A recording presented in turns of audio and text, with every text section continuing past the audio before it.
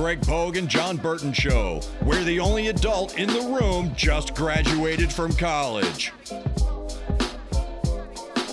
Greg Pogue out today. John Burton, Patton Cook inside the Strike and Spare Family Fun Center studios. She joins us every Monday at this time, 10:25. The Hall of Fame sports writer from the Associated Press, the great Teresa Walker. T, good morning. How are you? I am good. How are you doing? I'm figuring as a Gents fan that you weren't that upset with the way that game ended. I'm just guessing. I can neither confirm nor deny that. Yeah, I can confirm it. Hell yeah. I was happy the Chiefs won. Yeah. You never want to see the Eagles win anything. All right, T, let's get right to it. The James Bradberry holding call. What did you think?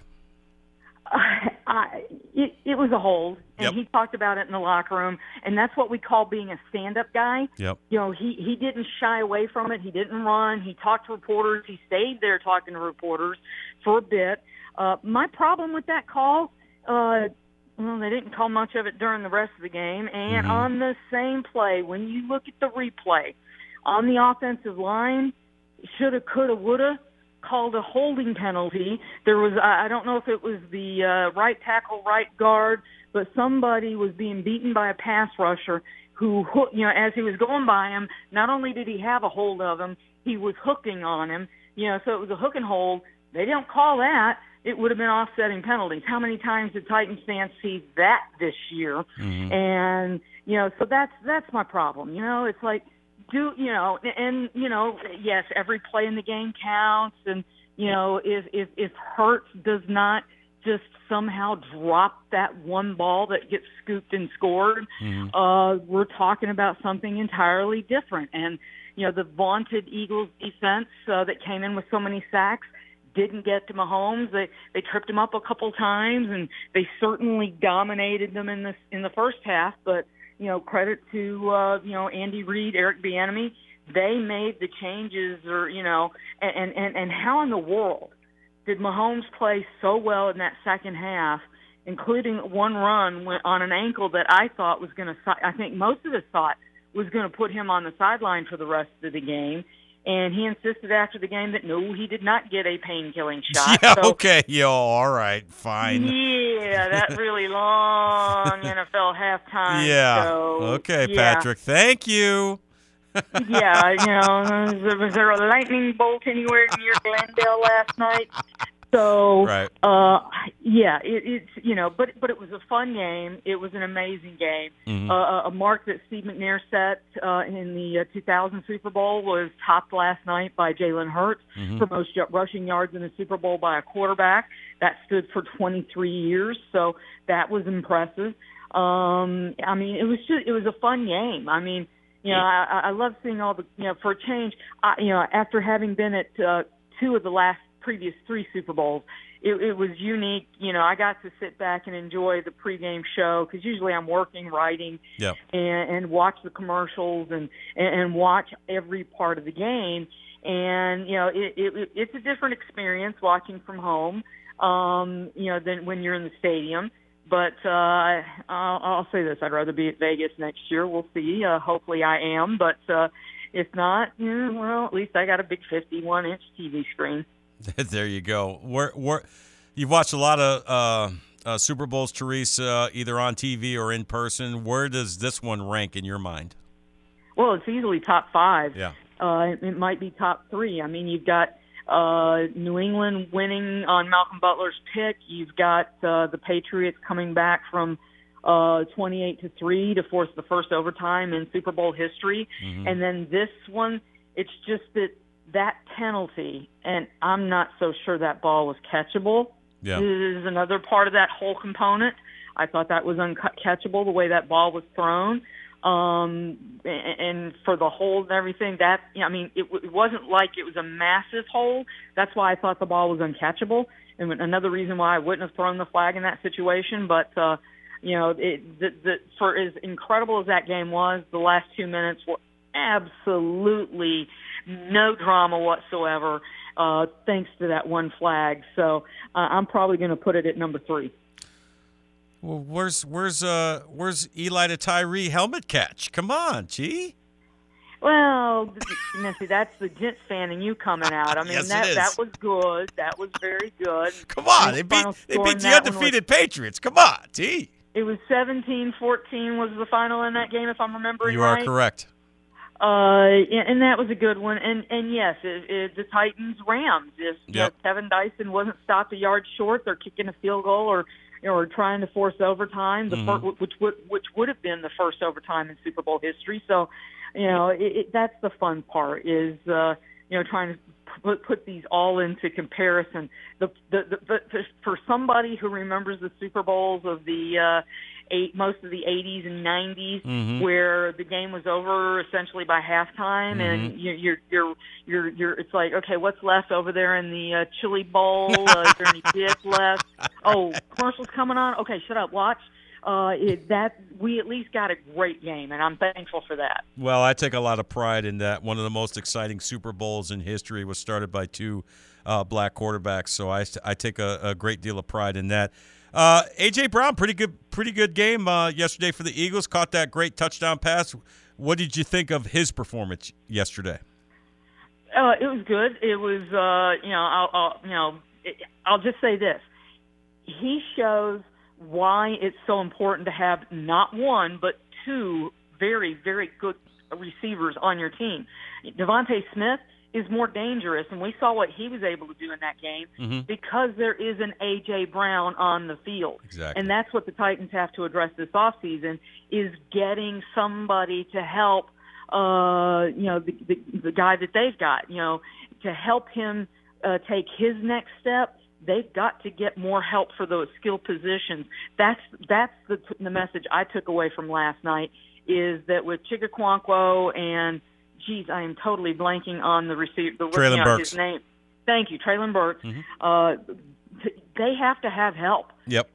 So for all the people saying, do this at quarterback, do that, it doesn't matter who your quarterback is if you don't have more help at the skill positions and fix the offensive line. I'm standing on that hill. Teresa Walker is our guest, Hall of Fame sports writer from the Associated Press, joins us every Monday here on the Greg Pogue and John Burton Show. Well, that brings me to my next question, T. Tim Kelly named the offensive coordinator last week, and it certainly seems like Vrabel, and you know him a little bit better than I do, but it certainly seems like he likes to hire guys on his staff that he has familiarity with, comfortability with. A lot of fans, and I'm sitting with one in the room right now, are probably saying, well, this could have been done, weeks ago. All this exhaustive search, and you pluck Tim Kelly from, your staff that's already here. What did you make of the hire, and what do you think he can add to this offense? Because I know Vrabel says we still want to be physical, but he did cop to the fact, kind of what you're alluding to, that we got to be more dynamic throwing the ball. And I said this earlier. Ron Jaworski said this for years. Points come out of the passing game, but I'll add to this, T, championships come out of the passing game. Last night was a perfect example. And I'm an ex-running back, and I love running the football, but you have to be able to win games by throwing the football. Well, I'll say this. Both teams last night ran the ball very, very well. Yeah. Pacheco gave, the fight doctor. Yes, I mean it was amazing what that 7th-round pick, right? Yeah. And do you remember the fight doctor, Ferdy Pacheco? Of course I do. There you go. Dude, I'm not that young, unfortunately. Neither am I. But the fact of the matter is, they ran the ball really well last night. Again. And Jalen Hurts had the rushing yards and the passing yards. Right. And the problem was the turnover. And for Tim Kelly, if this hire had been made a year ago, I think Titans fans would have been ecstatic because you would have moved on from Todd Downing. But instead, he was brought in as pass game coordinator. And when Mike Vrabel said last week that he was helping on first and second down, that doesn't mean he was the play caller. Okay, Todd Downing was the play caller. Right. He's the man who was fired. He was the guy who kept calling so many runs on first down. Tim Kelly was the pass game coordinator. That means his feedback was on the pass options on first down. So, I think the hiring of Charles London as the new, and there's so many changes on the titles over there, but he's now the new pass game coordinator and, working with quarterbacks. And, he's a guy who interviewed for the offensive coordinator job. So, there are new ideas coming in from outside the building. Now, he spent the last 2 years with Arthur Smith in Atlanta. Mm-hmm. Excuse me. Mm-hmm. And then before that, he was with Matt Nagy, who's now at the Chiefs in Chicago. And, yes, before that, he was with Tim Kelly and Mike Vrabel down in Houston. So there's a lot of familiarity, but he has been exposed to other ideas. And for the people who see this as, Mike Vrabel promoting a buddy, you do want some familiarity. I mean, Mike Vrabel kind of has said this a few times over the last few weeks, that they spend a lot of time together. So being able to have a working relationship and having familiarity with each other, yes, that matters a lot. And then secondly, he made it very clear Tuesday, he wants some new ideas. He understands more, as well as anyone that this league is about, developing and expanding. But it's still a game. I'm going to steal something from Bull Durham here. You run the ball, you throw the ball, you catch the ball. Mm-hmm. And how you do that, and how well you do that, let's not forget something he said an awful lot as well. They need more speed. Yep.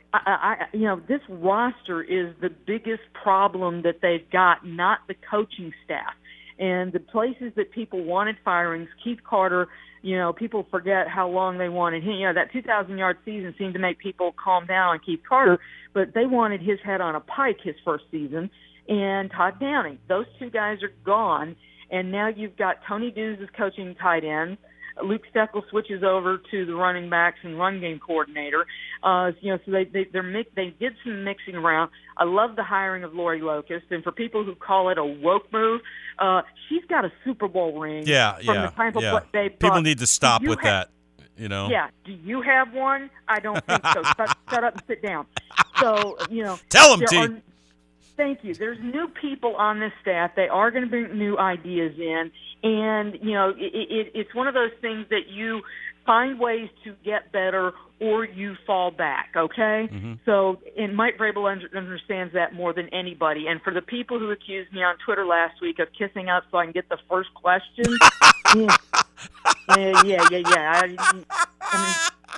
enough said. I ask the questions I need to ask, okay? I'll just say that. Yeah. Where's your Hall of Fame ring, Twitter troll? I get paid to do this. You don't. So, exactly. Obviously, I'm making my bosses happy. So, I love it, man. I love it. Let them know. Tell them. Hey, real quick, wanted to ask you about Tennessee. Back-to-back buzzer beater, heartbreakers, Santiago Vescovi missing free throws. Where you at with Tennessee? Can they forget about a 1 seed now, I'm assuming?